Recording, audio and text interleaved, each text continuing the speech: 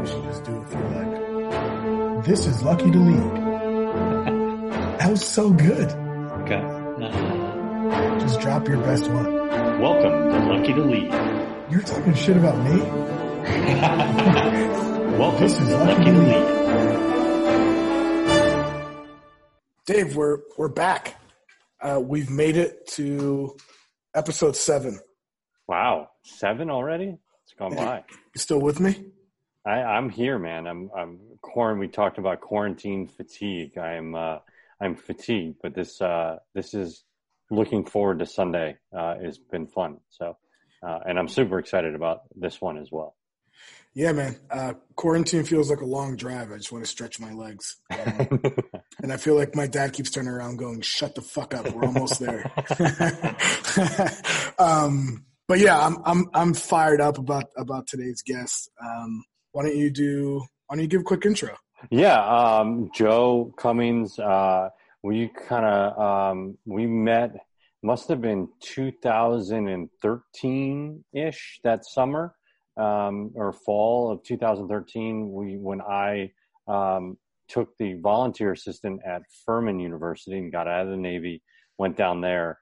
Joe had just moved into the area and had started to do he was a financial, I forget what you were doing, but you were like a financial guy and trying to do lacrosse on the side, and really kind of partnered with us a bit in kind of the youth programs down in Greenville, and tried to plug him in as best we could. And ever since then, we've been pretty good friends. I mean, aside from being apart and being the distance, it's someone that I certainly look to as a coach and a fellow coach, and, to bounce ideas off of. So Joe Cummings, All-American at University of Maryland, one of the best players to ever play there as an attackman, and went to a rival high school of mine as well. So I knew kind of Joe. He's a little bit younger than I am. But certainly we're excited to have him on. So pumped to have you, Joe. Thanks for coming. Yeah, thanks for having me. I'm excited to be with you guys. What an intro, Joe. Yeah, that's that was off the cuff too. I'm down. Yeah, well, I'm very, very appreciative, and it's fun to reflect on and just think back to those days of, for me trying to figure out where I was in the world, and you too a little bit, Dave. And it's been cool to see how we kind of ended where we did, both coaching high school at really, I think the premier high schools in each of the cities that we live in. And I just remember you coming to Furman that first kind of fall-ish, and you shooting out on the field. And I remember walking out there and I'm being like, oh my God, who is that? And Ron, I can tell you, he has one of the best strokes that I've ever seen mechanically. And he can bring it too. So how long did you play pro for?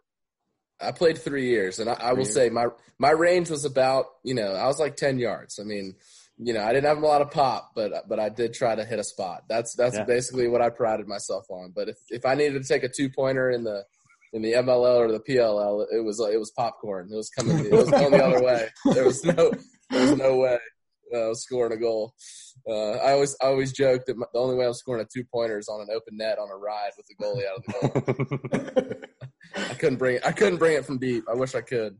Well, and the other thing that I think we'll probably get into a bit, I think I appreciated the most, was that you had just come out of college. You played at a really high level at University of Maryland, and I think the thing that I remember talking to you most about was how what a teammate meant to be, and that's certainly something that we can dive into here shortly. But I think that's something that I always took away from our conversations early on when I was trying to get my coaching legs and figure out what the hell I was doing. I think balancing that and seeing what type of teammate you were, and you describing the guys that were on your team and how you were, a leader amongst them, I thought was one of the things that kind of sticks out in my mind thinking back on it. So I'm pumped to dive into that. And again, appreciate you having you and giving us your time. Me too. Thanks for having me. All right. I mean, let's dive right in here, Joe. What are you doing now? And tell us about that. Yeah. So, we're obviously all kind of living in this, coronavirus environment, and So I've been with the school that I work for this upcoming year will be 5 years. It'll be my 5th year with the lacrosse team. And then my 4th, working for the school full time. And interestingly enough, about 4 weeks ago, an opportunity presented itself within the school to make a move from working in the admission office to now I get to run and oversee all of the summer camp programs and after school programs. So I'm right in the midst of kind of a transition internally, which has been it's been a really fun challenge. And, and specifically kind of as we're thinking about summer and how do you overcome the challenges of kind of opening back up. It's been really fun, just to kind of solve some problems and, think about, how's this going to look and, how do we execute this and how do we get everybody on board? And so it's been fun to, it's been a great challenge. It's, there's a lot of things that we're trying to solve for, that we're right in the midst of solving for. So you guys are catching me at a fun time, to kind of be talking about it. But yeah, so I work for a school here in Greenville, and it's been a wonderful place to work. My family, I have 3 young daughters. And so, my family's, the school has just really come around us, not having family in town. And a lot of people have really, just come around Sarah, my wife, and our girls. And it's just been a great place to work and a phenomenal place to coach lacrosse and grow the game.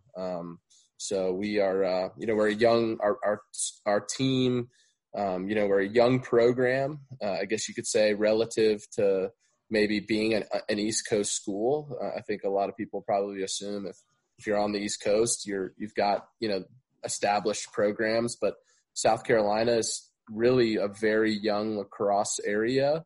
So it's been really fun to kind of be on the front lines of growing the game, giving the game more exposure to new players, kind of establishing, what does it actually mean to be a lacrosse player? I've really, loved just having the opportunity to connect with other lacrosse guys who are moving to the city. And so it's really afforded a lot of, the game's it's really been fun just to use the game as a tool to, connect with people. And now we're in a cool place to start seeing some kids moving on to the next level. We've got guys that are seeing the vision at a young age of, hey, I really want to play lacrosse at the next level. And, both of you guys played, high level lacrosse, and with the commitment that comes with that. And so it's been fun to sort of see a little bit of a transition of,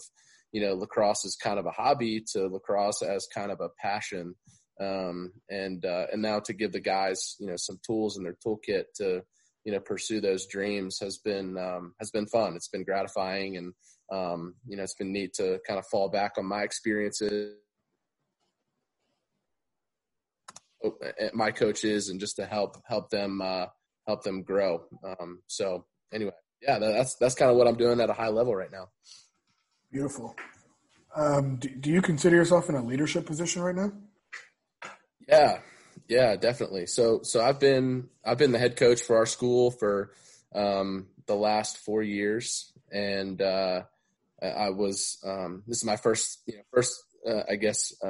time being a head coach, and so kind of being with a young program and but also being a young coach, the last 4 years has just been a great opportunity for me to learn. I really believe that, one of the core principles for any leader is to be willing to grow and be willing to learn, and admit that you don't have all the answers. And so, for me, I've made a lot of mistakes over the last 4 years. But I've also been fortunate that, we've been able to try some different things and see what works and see what doesn't work, and, make some mistakes and ask for forgiveness, and, and really, present an opportunity be presented with an opportunity to really, think what is the best thing for our players right now. And so that's, been really fun, because every year I would say that has changed, every year, because we're kind of still in a startup program, startup community. The challenges or the issues each year are a little different. And so to look ahead, to look back on the last year, look ahead to what do we need to do? What do we need to solve for this upcoming year based on our people and based on where we are as a program? It's really fun. It kind of it's kept every year really fresh. And that's been I've really enjoyed that. Can you describe some of the things that you go through kind of that year? I know one of the questions that I find always interesting is, you're in a leadership position. Like, what are some things that you do that you talked about keeping things fresh and looking back and making sure things are new? What are some things that you do as a leader, whether it's, keeping a journal, keeping a notebook, keeping a vision board? What can you kind of offer to our listeners about what you do as a leader to make sure that you're staying, up to date, but also keeping yourself on track with everything that's going on, especially, you got a lot coming at you, new job, coronavirus, 3 kids under 3, your plate is full. So how do you manage that? Yeah. So obviously, like people keep journals. I like to keep a working document. Google's an amazing resource for that. So I have working documents that I really live from. And it was 4 years ago that we, as a school, we were presented with a really cool opportunity to learn from a guy named Dr. Milt Lauder, who is the sports psychologist for Clemson University's football program. And he came into our program as our school and started working with us as coaches. And so, like, right when he was coming in was when I was coming in as a head coach. And we would do a coach's retreat in August, and then we would have monthly sessions with him over the course of the next 9 months. And I will honestly tell you, it has been the greatest blessing for me, not only as a coach, but as a person, because I've been able to sit down in a room and just absorb knowledge from somebody that is working with and sharing stories from people at the highest level of their craft. And so for me, one of the things that Milt had us do right from the start was he had us write down, what is your why? Why do you coach? And I think, that's sort of become, I think, a little bit like everybody kind of asks that, or at least that's kind of like, I feel like it's, in Twitterverse, and, you kind of get a lot of like, why do you play type of stuff. But for me at the time, it was one of those things that, like, I hadn't really processed, and I hadn't really given it a lot of thought of why was I coaching, and what was my purpose in coaching. And so for me, every year I come back to that. I come back to my why. I come back to, am I fulfilling my why?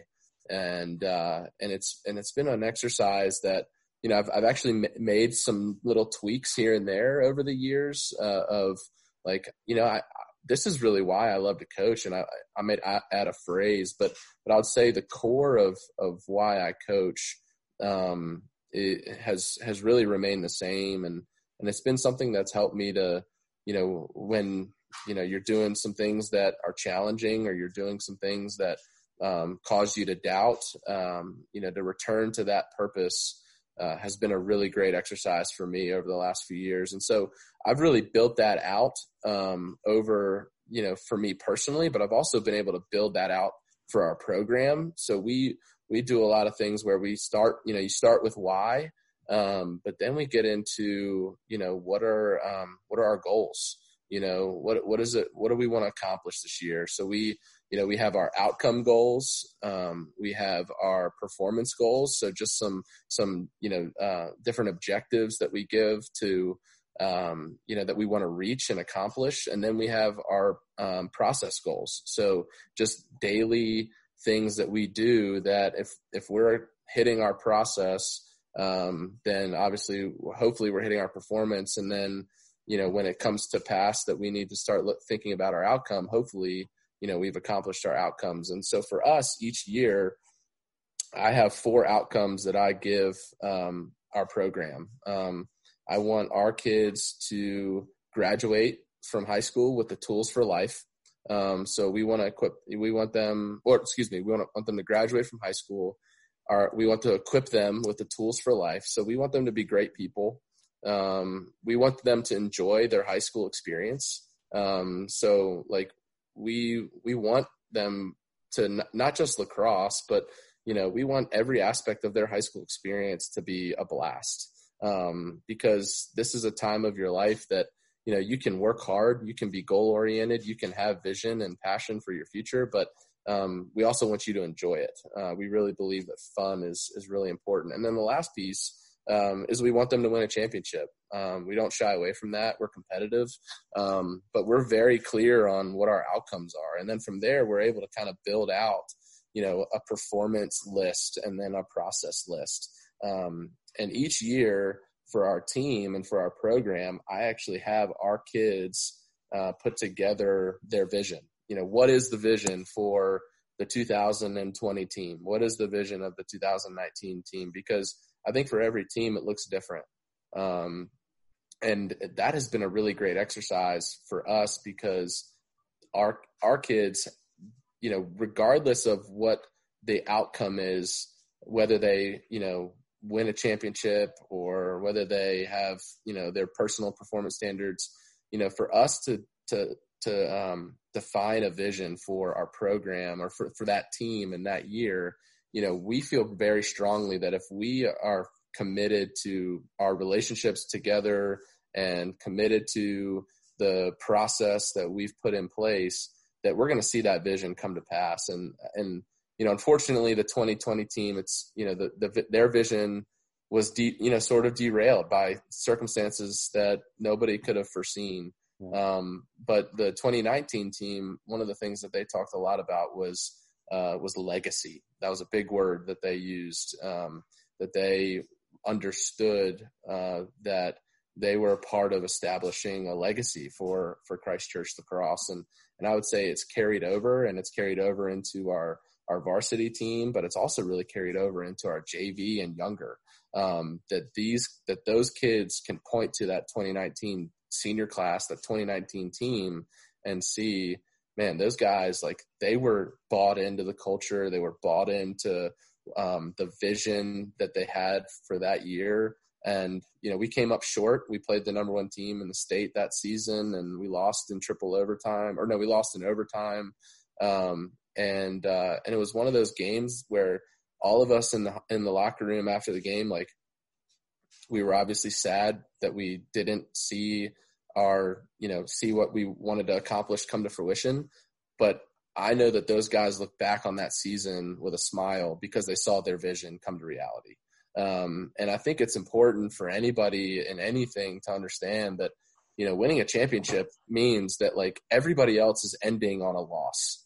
So there's one team that's going to win, that's going to end their year on a W if you make the playoffs. So does that mean that all of those seasons are like failures? No.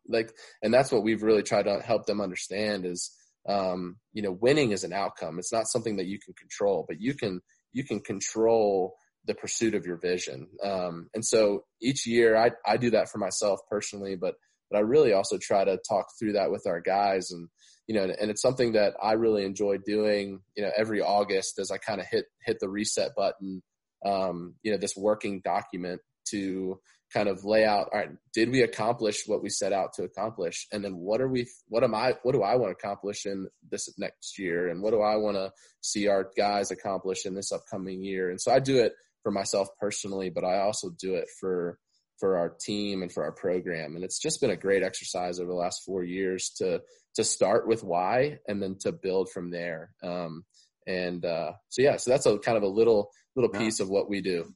think it's interesting that you see we've had, Joe, just so you know, we've had all different types. We've had coaches, we've had business, we've had city councilmen on here. And the similarities between, like, you're coaching, 14 to 18-year-olds. I'm coaching 14 to 18-year-olds. But, we had our first guest, he's got, 300 people underneath him, something like that. Almost 200, yeah. Yeah, and he talks about, like, kind of the same thing, going through that with their people and going through their goals and what their performance goals are, but how that ultimately, that investment in that child, that you're taking the time to walk him through that, I think says a lot about, whether or not you're successful on the field, they're going to be successful off the field, even more importantly. So I think that's awesome. And it's so cool to be in my seat hearing that it doesn't change from a guy who's in corporate America to a guy who's at a high school job. Not to belittle that by any means, that's what I do. But at the same time, that impact can be so similar, but have two totally different kind of, professional paths, which I think is pretty cool. Yeah. And I can easily play I feel like I can relate, and I can play the comparison game that, one is, different than the other. But that's why that's why I'm such a big believer in starting with why. Because, like, I think if you believe, in yourself, and you believe in why you're doing this, like, I want to do whatever I do to the best of my ability. And so, if that's, in whatever that work is that, the previous speaker was in, or, working, in moving dirt or whatever it might be, it's like, I want to be the best at whatever I do. And I want the people that work for me to be the best at whatever they do. And I feel like that's just, it's always good to just, I feel like it's proven, just, it's so important to start with why. What is your purpose? Why are you doing it? So, yeah. I love the why, Joe, and we had I don't know, Dave, if it was our first or our second year when we had Irv come talk to the guys. We had that was awesome. Yeah, Irving Rowland. He was a skills coach in the NBA. Specifically worked with Harden. And I'm friends with him now, and we had him come talk to the guys, and I didn't know what to expect. I'm not a huge basketball guy, but I became a fan of the Rockets when I moved to Houston, and we became friends. And he came and he talked about what's your why. He specifically used two players, right? Chris Paul and DeAndre Jordan, right? Yeah, because he worked with them with the Clippers, and when they were both there, and he just talked about how, the why for Chris Paul was drastically different than the why for DeAndre Jordan, and their careers went in kind of different trajectories. Even though he said that DeAndre Jordan was like one of, if not the best, like, athlete specimen that he had ever seen. So, sorry to cut you off, Ron, but no, I mean that sticks out. Yeah, I mean that's the beauty of the why, right? And I think to take it from a coach's angle, and Joe, it sounds like you're using this why not only for yourself but for your team and your players, and now you know what fires somebody up. You know how to get somebody going because you know their why. And I work in a sales organization, and the best advice I've ever learned was, like, just telling people to try to get their commission is not good enough. Do you know why they want it? Right. Like, yeah, everyone wants to make a ton of money. Why? Oh, we want to buy our first house. Okay. Now I know. I'm going to go, hey, Joe, quarter's almost up. Big difference between a $300,000 house and a $500,000 house. Right? And what do you want it to look like? How many garages do you want? And you start to really use the why as a motivating factor. And that's much, I know, I just feel like from everything that I've learned and I'm hearing and I'm listening, it's like, you can ask for the outcomes all day, but if you ask for the why, that's going to be, I think you're going to get a little more output. Yeah. Yeah. And I feel like someone's why, it is, it's bigger than your circumstances. It's bigger than whatever, whatever you're in, so, like for me, my why, it encompasses not just my work, which, is coaching, but it encompasses, how I, relate to people, my family, my wife, my children, because for me, I don't believe that you can compartmentalize something as the core, as the why, as your own why. And so I'm a big believer that, the way you do anything is how you'll do everything. And so I think that, the way you are at home to the way you are at work, you hear a lot about, people, they're like, yeah, he's one way at home. And then but I feel like it's important, like, it's consistency, especially, I think as I continue to get older, like it's not a sprint, like it's a marathon. And if your mindset is to, kind of be a little bit compartmentalized, I'm a big believer, like you're going to burn yourself out. You're going to get to the point where, and I feel like I can relate this back to like my playing days. Like there were times when I was a player, cause I never really processed, like, why did I play? Like I never asked myself that question when I was a player. So I didn't really have language to look to.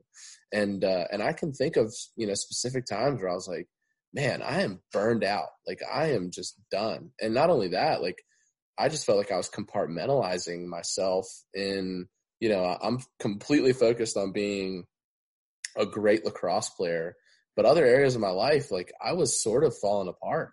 And it was hard to, I look back on that and I'm like, man, I wish I would have had these types of conversations when I was 16 and 17. Because I feel like my approach, my mindset with everything that I did, end of high school into college and as a professional, it would have been a lot different. And obviously hindsight, we all can think is, you have a lot more clarity. But I can specifically think of like, I was really burned out at certain points, but I feel like if you, just giving myself language and, there's certainly seasons where you're like, all right, I definitely need to recharge the battery, but my purpose, my why, it remains and it continues to keep me going. I think that's so important because, especially in our profession with dealing with 14 to 18-year-old boys, right? They'll drive you nuts. Uh-huh. And if you go off the deep end and don't stay consistent, don't stay with who you are, you're going to get eaten alive by them, or you're going to totally turn them off. Right. And they're going to be lost and not want anything to do with you. So I think that to that point, and I really liked how you utilize the language, right? You got to know how to talk about it. I think that's really important. Is there anything that you can kind of elaborate on that language that you found that is helpful for you as a leader in your position? Yeah. I mean, language is huge. I feel like first off, just for myself, I'm a big believer, in discipling myself, leading myself first. Like if I'm not leading myself, then I think none of the other stuff is going to fall into place. And so I'm a big believer like that I've got to talk to myself. I can't listen to myself because if I listen to myself, inherently my thoughts are negative. And so I've got to talk to myself. And so I'm a big believer to start with, like, I need language to talk to myself. And, a lot of that language for me comes from, reading in the scriptures, reading the Bible. I'm a big believer in being ingrained in truth like that. And, as a follower of Jesus, that's where I find truth. But then specifically for us as a program, I think a lot about, what I want my coaches saying to our players. Like that language, the language that I'm communicating, it has to be the same from them too, because I do not want to be the type of coach that is getting into their business of how they're communicating to our players. Like I want to help empower them to do what they do, which is coach and make a positive impact and help impart, great lessons on the field, but also off the field. But we need to be consistent across the board, as coaches. And so I've really put a big emphasis on language from our coaches to our kids.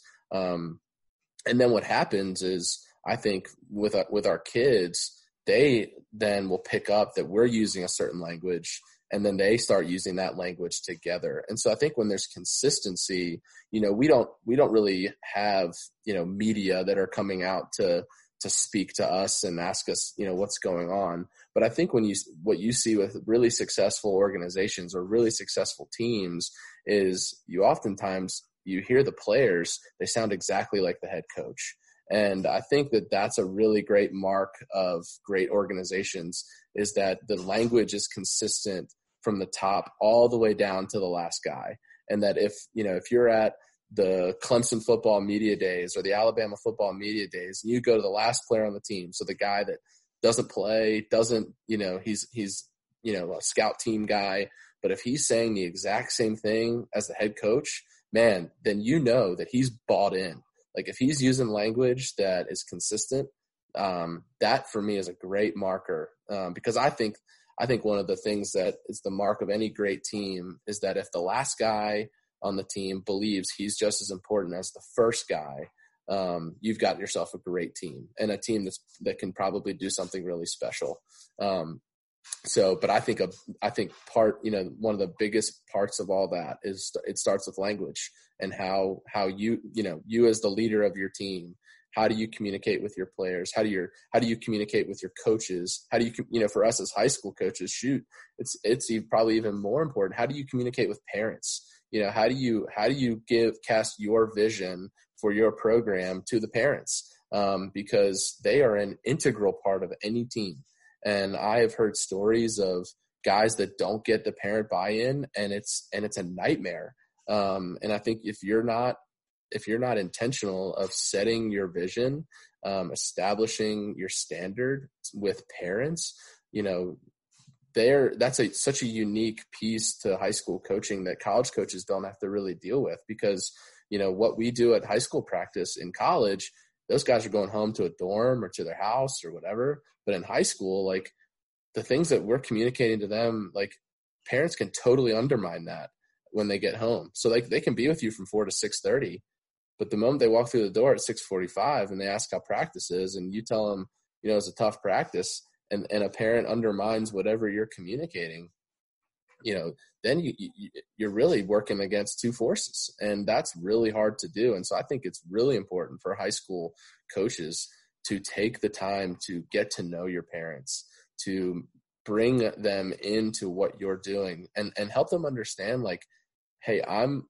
coaching your son, 2 to 3 hours a day. You're parenting your son 24 hours a day. We're on the same team, and we want to come alongside you to help your son become the best version of themselves. And I think, when parents understand that, like, you're for their child and that you're coming alongside them and you're going to make decisions with their best interest in mind, generally speaking, I think they want to get on board with that.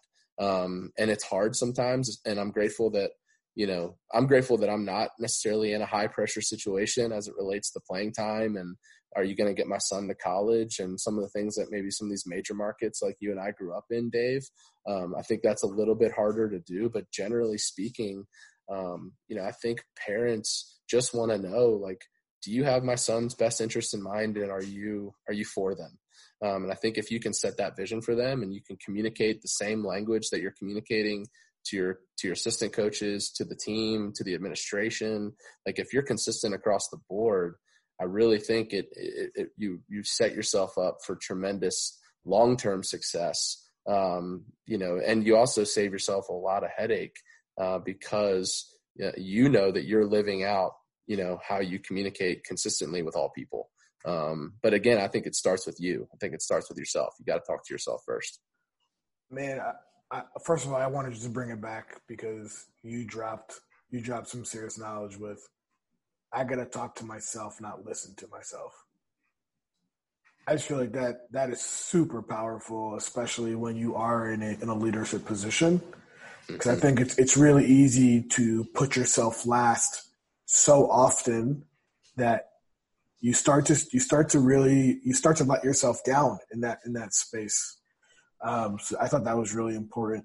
And then like everything you're talking about, and again, like everyone we talk to come from very different fields or doing very different things, but it always comes down to people and culture, right? Like it's about your people, it's about your message, the culture, right? Like how do I get everybody on the same page?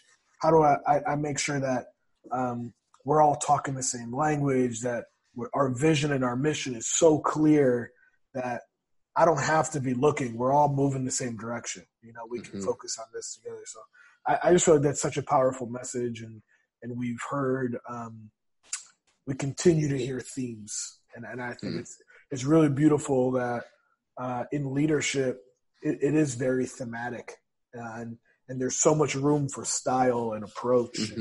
But it's thematic, right? So we know people matter. We know message matters. We know integrity matters, and it usually comes down to a few things. But my big question for you, Joe, is you're very concise in how you lead as a coach and as a leader. What were you like as a player where you were a peer? Like, did you take that same approach of being vocal? Because the things that you're saying are very much the things that I think people crave from their peers, not just their leaders. Yeah. Yeah. So, I think kind of going back to how you do anything is the way that you'll do everything. And, thinking back to myself as a player, I think there's pieces of me that has regret because I wish I could have done things differently. But I and I feel like just even now I think back and, one of the things that I can remember as a player, I loved playing with emotion. Like I loved having, the emotion, but the problem when I was, 16 to 20, I have a saying that I tell our guys, it's like play with emotion, but don't be emotional. And I was emotional. And so when I was high, like I was on, like, it was like, it's kind of like watching Tom Brady, just getting destroyed by the golf course, the other day. And, it's fun to watch and see him be human a little bit. But at the same time, like I think he's a guy that does this really well where he plays with emotion. He's not emotional, but I think you see some guys, like they can also spiral. So like when they're really hot, man, they're on fire, but also when they're really cold, goodness, like it's tough. And, I think sometimes as a player, I was emotional and I didn't play with emotion. And I feel like as a coach, I've really learned how to do that a little bit better. But that was, I think for me, just as in my performance, playing emotionally, I think was something, that I think I also had a lot of times where I was able to be emotional because I was on great teams. I had great teammates around me. So, the lows weren't always super low and they weren't low for very long because there were people always around me to help, pick me up. And I think that's the beauty of team sports. But I think one of the things for me, just thinking back on my time as a player, was I always wanted everybody on the, kind of taking the Minnesota, slogan, but I wanted everybody on the boat. Like I wanted to get everybody on the boat. And I wanted us all going and pursuing in the same direction and working just as hard, so every practice, everything that we did, like I really wanted us all, to be pursuing, the same thing. And it was probably one of my most favorite things to see guys excel at the highest level, on a team. That was probably one of my favorite things as a teammate, was to get the best out of every guy. And some guys' ceilings were higher than others. But if we could get the best out of everybody, we had a chance. And I can think back, Dave won't really like this story, but I can think back to 2008 and we got absolutely destroyed by Gilman in the regular season. I mean, it was like 16-7 at my high school, at Loyola. And I remember looking at my teammate, Steele Stanwyck, who went on to play at the University of Virginia, won a Tewaaraton trophy. He's been a MLL champion. But at the time, I remember looking at him and being like, man, like just what are we going to do? And like earlier that season, we lost to a team from Colorado, and like that wasn't supposed to happen. And like, so we were just on this roller coaster ride.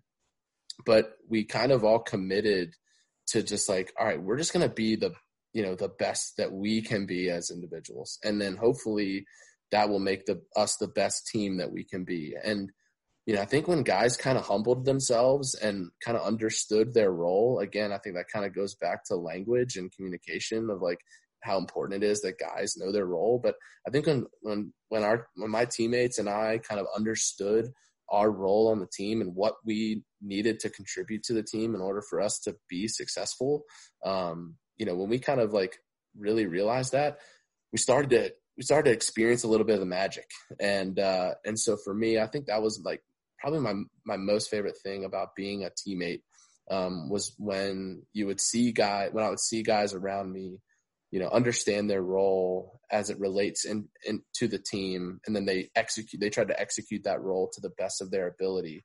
That season in 2008, we beat a Calvert Hall team in triple overtime in the semifinals of the MIAA playoffs, and by one, and then the next game, I remember walking off the field, and there were some Gilman guys who looked at us and said, "Thank you." And I just remember like, "Thank you for saying that," because it just gave me that added inspiration that I needed, because they wanted to play us. They didn't want to play Calvert Hall because Calvert Hall gave them a run for their money earlier in the year. But we had some additional added motivation heading into that game. But we in the championship game, we had guys come out of nowhere and play unbelievable games. So like the current assistant coach at Harvard, his name's Neil Hutchinson, and he came out of nowhere and like pumped in 3 goals. We had some young guys, some sophomores, come in and they pumped in 3 goals for us. And like, we were just getting contributions from like the most random places. And it was awesome. One, because our bench was pumped, our student section was jacked up, but we just had guys who had just been working at it. And like, they were believing. And then all of a sudden it was clicking at the right moment. And we pulled out a victory against, the number 1 team in the nation. And we were like, I feel like we were a very good team. I always, when I tell guys some stories, I'm like, it's all relative. We were like number 17th in the nation as a high school, playing the number 1 team in the nation. But it was such a cool experience to reflect on, to see everybody kind of play their best at the right time, because they had put in so much preparation of believing in themselves, believing in their role, that we were able to, do something really special as a team. And, even thinking back to college, same thing, like just guys understanding and buying into their role. And I think it takes a level of humility to do that, because sometimes some guys' roles aren't very glamorous. It's not the greatest role. But when they decide to really buy into it and do it to the best of their ability, I think it, has the opportunity to do something special. And unfortunately in college, I didn't win the championship. We lost twice to Virginia and Loyola, but I still look back on those teams and think like, you know what, like we did something really special that, we made it to the championship. We came up just short of our goal, but man, that was awesome to see guys, flourishing at the right time because of, what they were doing. So that was probably my favorite thing as a teammate was, helping get guys, to buy into what their role was and believe like, I'm just a scout team guy, but dang it, like my role on Thursday is so important to get my teammate ready that I want whatever I do on, Tuesday through Thursday in practice to be better than whatever they're going to see on Saturday in the game. And like, and I think, I can remember as a freshman, I was at Maryland, I was supposed to be And at the time I was kind of more of a role player. I played extra man, but, I didn't have a big role on the team. But I needed to be that week. I needed to be Ryan Hoff because we were playing Notre Dame, and Ryan Hoff was this amazing off-ball player, and basically we all knew like this was going to be the week that we got to beat Notre Dame, and if we can take down Ryan Hoff, we're going to win. And I can remember my teammates kind of basically the scout team teammates basically being like, Joe, we're going to jam it into you. Like, so I just was like, all right, like I kind of viewed it as like, I'm going to have a blast this week because like they're throwing me the ball because I was more of a crease guy. And they were just slinging it in there. And I had the most fun that week, but I was driving our starter crazy because, I was just relentless. And like, I just wanted to give him the best look I could. And, it ended up that I had a pretty good game, in the opportunities that I had to play. But after the game, he came to me, and it was a senior and I was a freshman, but he came to me and he said, what you did to me all week was harder than anything I saw in the game just now. And so I just want to say thank you. And it just clicked for me, like, how important those scout guys are. And it all comes down to perspective. Like if you believe that you matter just as much as that first guy, you can really help your team. And so I just prided myself of trying to be a good teammate in that way. That's awesome, man. Speaking of looking back, can you talk about maybe, some of those leaders? I know you talked about Dr. Lauder, who's been a big influence on you. Or who else, looking back, I know you've had some great coaches. We had a mutual coach that was your head coach, that was my offensive coordinator, that had a big impact on me as a player and a coach. Who do you look to, and what are some of those kind of lessons that, you utilize on a daily basis? Yeah. So I Coach Tillman, my college coach, my junior and senior year, I think he really came in and, he focused on culture. I really looked to him as a guy I learned a lot from, of just how to run an organization and how to get that type of buy-in. He's just, he's probably the best coach I've ever had. I feel so grateful to have been under his leadership, and I'm so proud of him and all the success that he's had at Maryland. And, he's a guy that I really feel like, he understands how important the details are. And that was something that I really took from him. There've been other leaders. I have a friend who I interned for while I was in college, who he was a golfer, and then he went into business, and I got to have the opportunity to come under his leadership and his discipleship and really understand what it means to be a friend. He kind of talked. I was just really able to learn from him of like, what does it look like to live an integrated life where, how you are at work and how you are with family, how you are when you compete or, whatever it is, like what does it look like just to be the truest version of yourself? He's a dear friend to this day. And then I've had some mentors over the years, guys that are, in their 50s. I have a close friend who's in his 80s. I love to tell people that I have a friend who's in his 80s. These guys, guys, a friend of mine named Marty and Tim and Merle, and, these guys are all older. They're kind of on the other side of life, but they've really been tremendous mentors for me of, what does it mean to love Jesus? What does it mean to love my wife? What does it mean to love my children? These have all been people that, have practical applications of, just how to love others. And so they've, just been tremendous mentors of mine. And then I've been fortunate to have a few guys that I meet with on a weekly basis. We kind of get together and we just talk about life and just, what our friendship is been for me has been tremendous because we've been able to just kind of talk through different circumstances that each of us are going through. And we talk about Jesus and, so I feel like I feel like God has blessed me with great friends and great people that I've learned from about leadership. And so, yeah, I feel like from every single one of them, it's fun. You take little pieces of each of them with you and you kind of make it your own, and you take whatever it is that you learn from them. And that's why I feel like it's so important to have a growth mindset and a mindset of, being willing to learn from other people, because, I didn't think like that when I was younger. School is, it's kind of just like checking the box, and, now being out of school, I want to learn more than ever. And it's funny how that changes, but, that's been, those guys have really just, that I listed have just been tremendous people that have impacted me in a lot of ways. I think that two things that I, specifically with this coronavirus stuff of not having a season, going through that emotion, then trying to come up with a plan to still, forget about my feelings. What about the kids? They're going through a situation where, we specifically had, Ronnie and I had a senior group that this was our first senior group, and we were pretty good. Finally, it was like, we finally got them to this point, and we were 6 games in.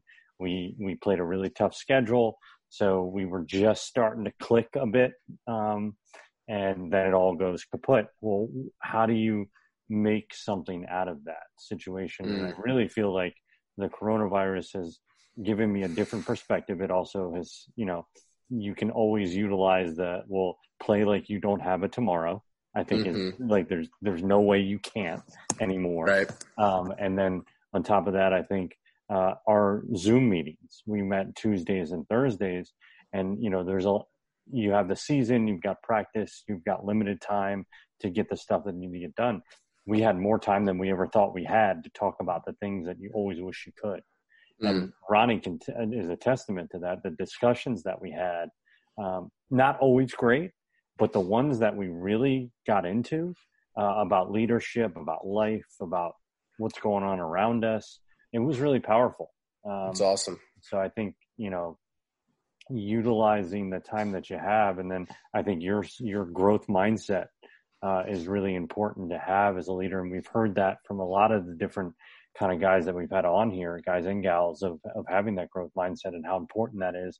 That even when it is a shitty situation like coronavirus and everything that happened, having perspective, thank God we're healthy and happy, and we got food on the table, all those types of things. But then also, how can you get better from this? What can you create out of this? And I think that's something that growth mindset really has instilled in me. And to your point of learning, right? I find myself now as a coach, I thought I knew everything like the first 2-3 years, and I was like, I got this, we're fine. But now it's like I'm yearning to learn more and realize like, what the hell am I doing, right? And I think it re-energizes you, but also it recalibrates you. So I think to those couple points we're really we're spot on. Yeah, and I love the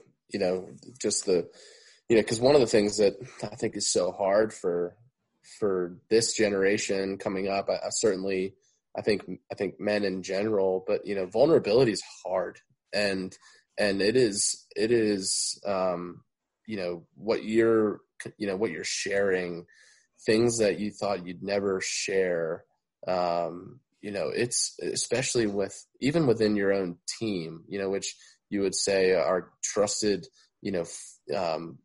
friends or, trusted brothers, but the ability to like be honest, and share, how you're doing. And I feel like, this coronavirus has created, I think, an opportunity for a lot of people to like, it's sort of invited the opportunity to be honest with how you're doing, because everybody's handling this differently, and it's not impacting everybody.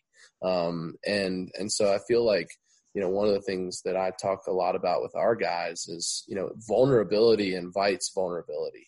And if you're willing to be vulnerable, you're actually inviting other people to do the same with you. And what you find is actually, I think, like you're more alike than you realized. Like the guy that you thought was tough and, had it all together and all this stuff. And he admits, things are really hard at home, or man, I'm really struggling with, being cooped up, or I've got this relationship challenge. Like people all over are dealing with real things. And I think now more than ever, I mean, you're seeing it, like people are really dealing with a lot of challenges. And I think one of the beautiful things of a team, one of the beautiful things of being in the positions like we're in is we get the opportunity to foster an environment where vulnerability is invited and it's actually welcomed and encouraged. Because, there aren't many places where kids get that. So I have a quote, and Joe Ehrman, he sent his kids to the Gilman School, but Joe talks a lot in his book Inside Out Coaching about, next to parents, coaches have the greatest opportunity to positively impact the life of a young person. And so I'm a huge believer in what we do has a little bit to do with sports. It has a lot to do with life. And I think this season and this time, it's really, and any time in general, I think if we can get these young men to really talk about how they're doing and, what they're dealing with, it's just a really neat opportunity to, to have them work on something and practice something that ultimately I want them to do for the rest of their lives. Because it's a muscle. Like vulnerability is a muscle, and your ability to work that muscle, I think will lead to greater freedom later on down the road. Because it's really hard for us. I think the one thing for men as they get older is we become, more independent, but really we also become more alone. And so if you can fight that and you can understand how to connect with others by being vulnerable, to lead with actually your weakness, to lead with, areas where you don't have it all together, actually is an invitation to other people to admit and say, yeah, I don't have it all together. And man, we're a lot more alike than we are different. And I think that actually creates connection for people rather than isolation, which, men, are renowned as they get older just to become more and more isolated. So if our kids can start working that muscle at a young age through a team, man, I hope that they'll be able to work that muscle as they get older in the rest of their life. I mean, number one, we're saving lives when you do that, right? Like that leads to clinical depression. Like that is, it's a real study. It's real, especially in men because of these things. But I so connect with everything you're saying. I've been in leadership positions for most of my professional career just by title. But I didn't become a leader until I started really being vulnerable and sharing my shit. Because then people they were on my team. Mm-hmm. And that changed everything for me personally in my journey. And I continue to go through it every day. So I feel like we've talked a lot about, the lessons and the people in your circle. And I learned this very early on, you are the sum of the 10 people around you. That's as good or as bad as you're going to be. Yeah. It's like someone walks in a room and says, raise your hand if you want to be the smartest person in the room. Anyone who raises their hand, you're like, I don't want to be around you. Mm-hmm. You know what I'm saying? It's just, those aren't the people who are going to make you better. But with that in mind and that thought process, there's some leaders that you were around that, and obviously, we're not here to shout people out, but what are some of the leadership experiences you've been around where you're like, okay, not going to do that, or has impacted you in a way where you learned something, even if it wasn't the most positive experience to be a part of? Yeah. I mean, I think, there's so much that you can learn from, what not to do. And, and I think that's been something that I feel like I've been fortunate in that I've been around a lot of great leaders, I feel like I've, from all my coaches and, people that I've worked for, but, there've definitely been some experiences where, I've had, interactions and people that have been in authority over me, where, I can definitely reflect and say like, I would definitely handle that differently. Like I'd handle this situation a lot differently. I can think to, like my playing days and, coaches that, would, I guess, you're feeling overcoached. I think almost like a micromanaging type of situation where, somebody's trying to, they're trying to critique something from you from a place of what really feels like they don't really know you. And that's why I feel like it's so important, why relationships are so important is because like, if you can establish that trust and you can establish one that you're for somebody, then they're going to invite you to be able to communicate, ways that they can improve. And sometimes I can feel like, I remember being a player and getting some feedback from a coach who maybe I thought didn't really know me and, was just being critical and trying to micromanage or trying to overcoach me. And they didn't really know me. And that was very frustrating. Especially to experience that like on a day in, day out basis. I've definitely been in situations where, I've had people that I've observed in leadership positions who, just sort of seemed, apathetic. Like they just didn't seem like they cared. And that, when you're asking people to commit, but you're portraying, and maybe you don't even mean it, but you're portraying that you don't really care, is very frustrating. And it causes, doubt. And so, I think one of the things that I learned from that, is it's really hard to see yourself how other people see you. None of us have a really healthy view of how people receive us or see us. And so I think it's so important to have a few people kind of like these guys that I meet with on a weekly basis to be around me and basically be like, how do you receive me? Like, how do other people receive me? Like, do I come across as arrogant and as a jerk? Do I come across as passive? Do I come across as caring and loving and intentional? Like, how do you, and that's a scary question to open up because, you want the honest answer. You gotta be ready. You gotta be ready for it. And you gotta be ready to receive some information that maybe you don't want. And, but I always, I remember like looking and saying, I remember like just perceiving these leaders and just being like, I don't know why they're doing that. Like what do they think that we're thinking when they act that way? And so I've always kind of asked, some trusted advisors around me to say like, how do you see me? How am I being received by other people? Was I clear? What, all this, just because I just want to know, how I'm coming off, because I can have the best of intentions, but it can be received, maybe in the wrong context, or it can be received, with misunderstanding. And so, I've definitely been around leaders that have not done that well. And they didn't even want to know, they didn't care what anybody thought. And I think that's so, that's so lazy.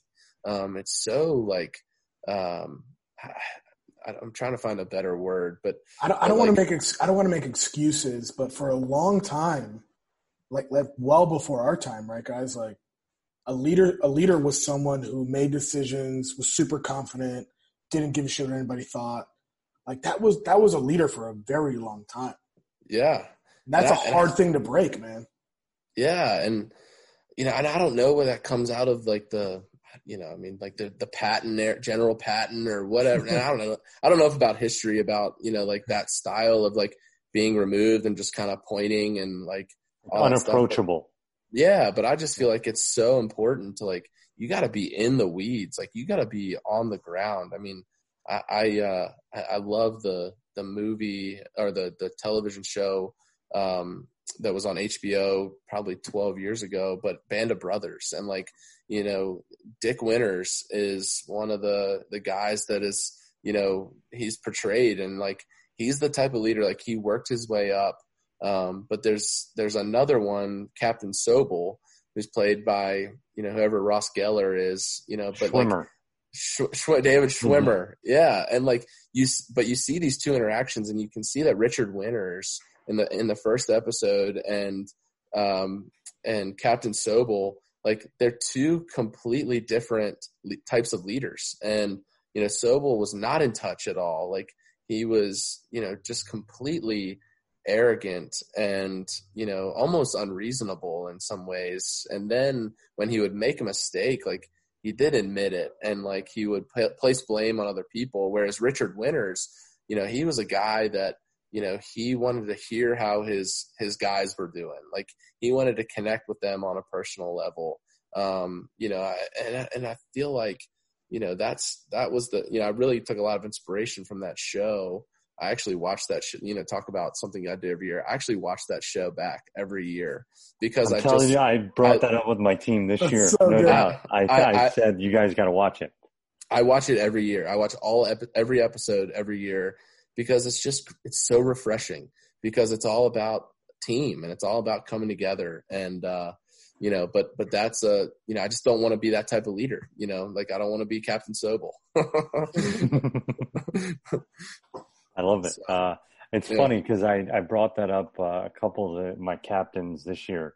Actually, I was like, you guys got to watch this. And they were like, wow, it's really good. So it was, I think, you know, a couple of our guys watched it together, which was even cooler. So, but it's interesting that you can pull from all those different things. And I think when you're in a position of leadership, you're always evaluating to some extent. And I think it's twofold, right? It's self-evaluation, but it's also evaluating those around you. And, you know, I think, you know, looking back on the bad leaders that I've had, it's the ones that could never admit they're wrong, had to continue to prove themselves. And then the humility piece, which I think is you spoke to very eloquently, of being able to look at yourself and ask that question to your buddies. Hey, how am I perceived? Because I think that's, you know, you talk about blending humility and vulnerability there. That's like the ultimate, right? Yeah. So you are in the firing line if you're asking that question, because you're not quite sure. You know I probably come off a certain way, you know, on my bad days, which, you know, hopefully are few and far between, but you always have them. I can be, you know, a bastard, you know, and so I know, and my wife can probably speak to that even more. So I think it's, you know, that humility and vulnerability, I think, are two things that I look to as a leader to make sure that I'm always evaluating those things. And it's like everybody's perception is the reality you live in. Yep. That's what's crazy about it. I mean, like, I had a leader early on, and she was this amazing woman in the first, like, real professional job I had in healthcare. And she told me, she's like, Ronnie, like, you need to understand a few things. Like, you work with a lot of women, and when you have something like really rough feedback to work through, you need to be sitting down. You need to be leaning back. You need to slow your speech. And she's like, you don't recognize that all of that is being perceived as you're an asshole. And you're talking it the same way I'm talking to you guys right now. I'm leaning forward. I'm doing all the things. But she's like, when you undress the scenario, now people can hear your words. Because it doesn't matter, because perception is crushing everything else you're doing and saying. Yeah. So I got a crash course early on, but that's like, you guys are saying the exact same thing, you know? Yeah. Doesn't matter what you say. It matters how you say it. That's good. Love that. And it's always interesting, because Ronnie can attest to the fact that I obsess about timeouts, right? It's the one thing that really keeps me up at night. Of, like, everything else I think will kind of take care of itself, hopefully, but the timeout, this situation, like, I never want to be in a situation where someone's questioning me about when I call a timeout, or I have the game's over and I have them in the bag. That never makes me feel good. Lose by one, have a timeout in the back pocket, you're back. It's heartbreaking, but I think to your point of being able to have that even keel and your delivery and the words in that heightened moment, I think are so and I look back on, kind of those moments, in games, either when you're down a goal or you're up. We were at Duke my last year at Air Force, and we beat Duke down there in overtime. And I remember in one of the timeouts, I was nervous. I was a young coach, but I was like, guys, I don't have anything to say. You guys having fun? And like they all kind of had a chuckle, Mm-hmm. And whether that helped or not, I know it alleviated for me, but it was something that, I didn't make up anything. I didn't try to fabricate anything. I was trying to just be honest. Like they could tell I was nervous, right? And I tried to give them something to and myself to back that down. So I think to your point of that, how you're perceived, but also, you're delivering, and you want to make sure that they're hearing the words, not your actions or your animation with those words, I think is super important as a leader. Yeah. And I think that question, like in those tense moments, that's my favorite question to ask, is just, you guys having fun? And they're like, yeah, because it kind of puts it in perspective of like, this is fun. Like, and that's, that kind of goes back to like one of our outcome goals, but like, I want them to enjoy all this, and like, we all grew up. I mean, I think kids are still growing up this way, but like I grew up as the kid of like, I would do the countdown on the basketball court, and I was terrible at basketball, but I would still do the countdown, and I would try to hit the shot like MJ, and it's like, and everybody kind of wants that moment, and it's fun to, I don't know, when you're in that moment to say like, kind of almost go back to when you're a kid and be, yeah, this is just me in the yard, man, just having fun. Like, let's just go out there and make a play. But you guys, like, it's such a special thing that we've all lived through because of sports, that we've had people do that for us. Mm-hmm. And it transcends sports. I grew up in the arts, and it's the same thing, like just before showtime, and everyone's freaking out, and someone's like, hey man, you having a good time? Yeah. It's like, yeah, this is a blast. And like, during coronavirus, professionally, our business, we were concerned what was going on. And we had to work like 15 straight days to plan the next 120 days and figure this out. And we got on a call on a Saturday at like 10 o'clock in the morning. And the CEO, who was our first episode, and we were having coffee together, and he's like, this is kind of sick, right? It's like our second Saturday in a row. And I was like, yeah, it is kind of cool that we're just like figuring this thing out together, and it's kind of crazy, But those moments, like you said, man, it's like it makes everything really easy. Yeah, that's cool. I love that. So anyway, man, listen, I know that we're coming up on the time that we've promised to release you back to your family. To bedtime. My bedtime's like 9 p.m. these days, guys. It's like tell me about it. Yeah, we're hampering your style a little bit on this. It's like no matter what happens, like you could be out, have a great night. They're gonna wake up, and it's like they smell blood in the water. If you had like maybe a couple that night and you're feeling pretty good and you're like, this is great, and they smell blood in the water the next morning. Oh, it's so funny to hear you say that. I had a friend who doesn't have children yet, like talking about like this app that like wakes them up, and it's like, now breathe deeply, and I was like, you want to know how I wake up in the morning?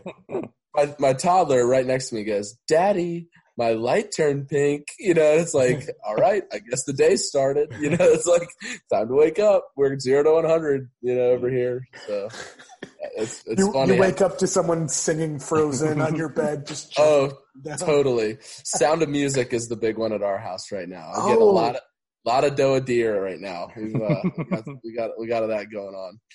I'm pumped for you and Sound of Music. What a good one. Oh man, I mean, we've loved it, and she like sings it to the top of her lungs. It's phenomenal. I mean, it's a classic. Listen, July 3rd, Disney Plus, Hamilton. Nice. I did not know that. That's great. Original cast. It's going to be dope. Yeah. Well, Disney Plus has been huge for us because we're tapping into all the classics, for our little girls. Yeah, it's been awesome. So, anyway. Well, before we wrap, we do always like to ask if you have any, what's your source for inspiration as a leader? So, we've probably dropped some stuff. Dave's a big notebook guy.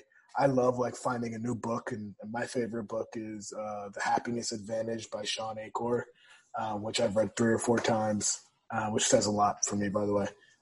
So if you what is your source for leadership inspiration? That's I think it's hard to, it's hard to pull from one source, and because I feel like I learned so much. I mean, Milt Louder, like I said, his podcasts I really enjoy. His podcasts are called The Growth Project. I really enjoy those. John Gordon, I love his books. I feel like, like Joe Ehrman's another one that's had tremendous impact on me. But,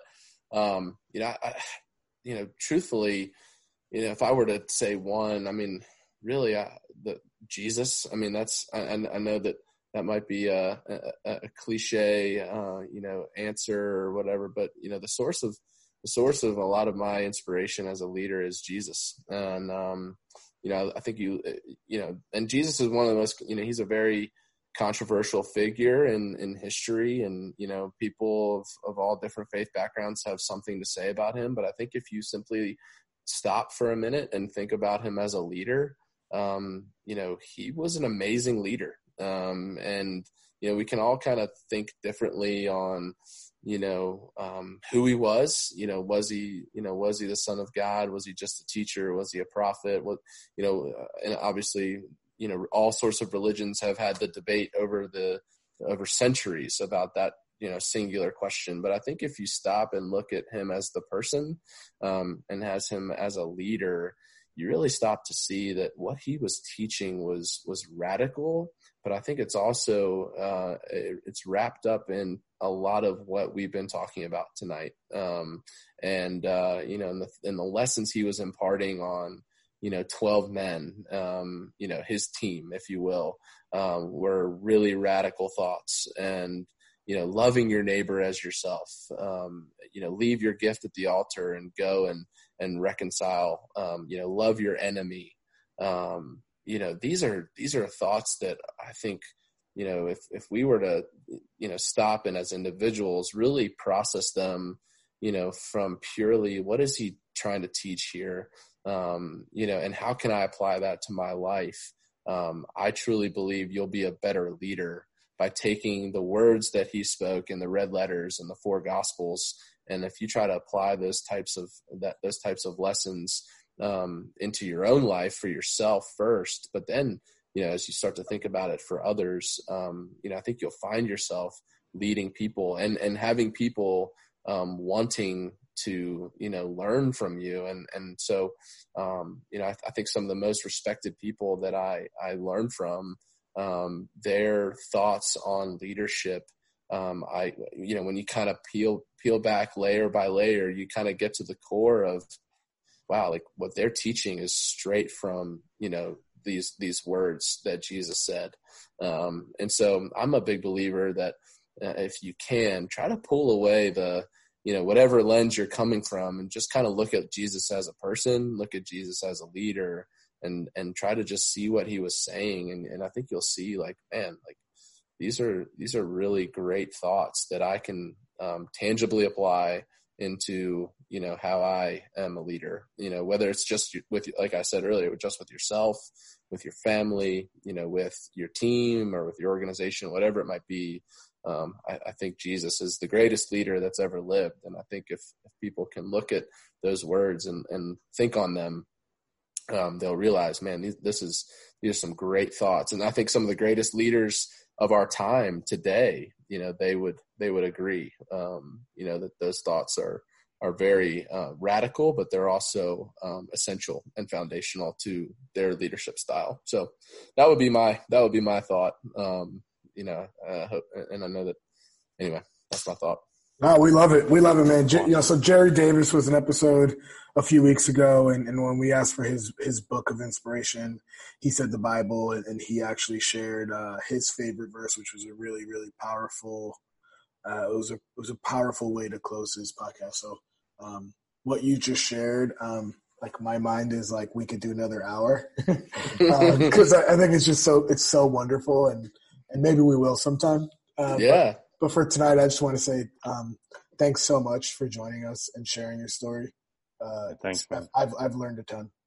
Well, thank you guys. This is really fun, and I'm excited to stay up with the podcast. Thanks for doing this. This is I think it's I love what you guys are doing, and I'd love to be back again someday. But thanks for having me on. This has been great. Plus it's just great to see your faces and catch up a little bit, and all the best in Houston, and hopefully we'll see each other in person soon. Be a lot of fun. Definitely. Awesome. Well, that is Joe Cummings, episode 7, Lucky to Lead.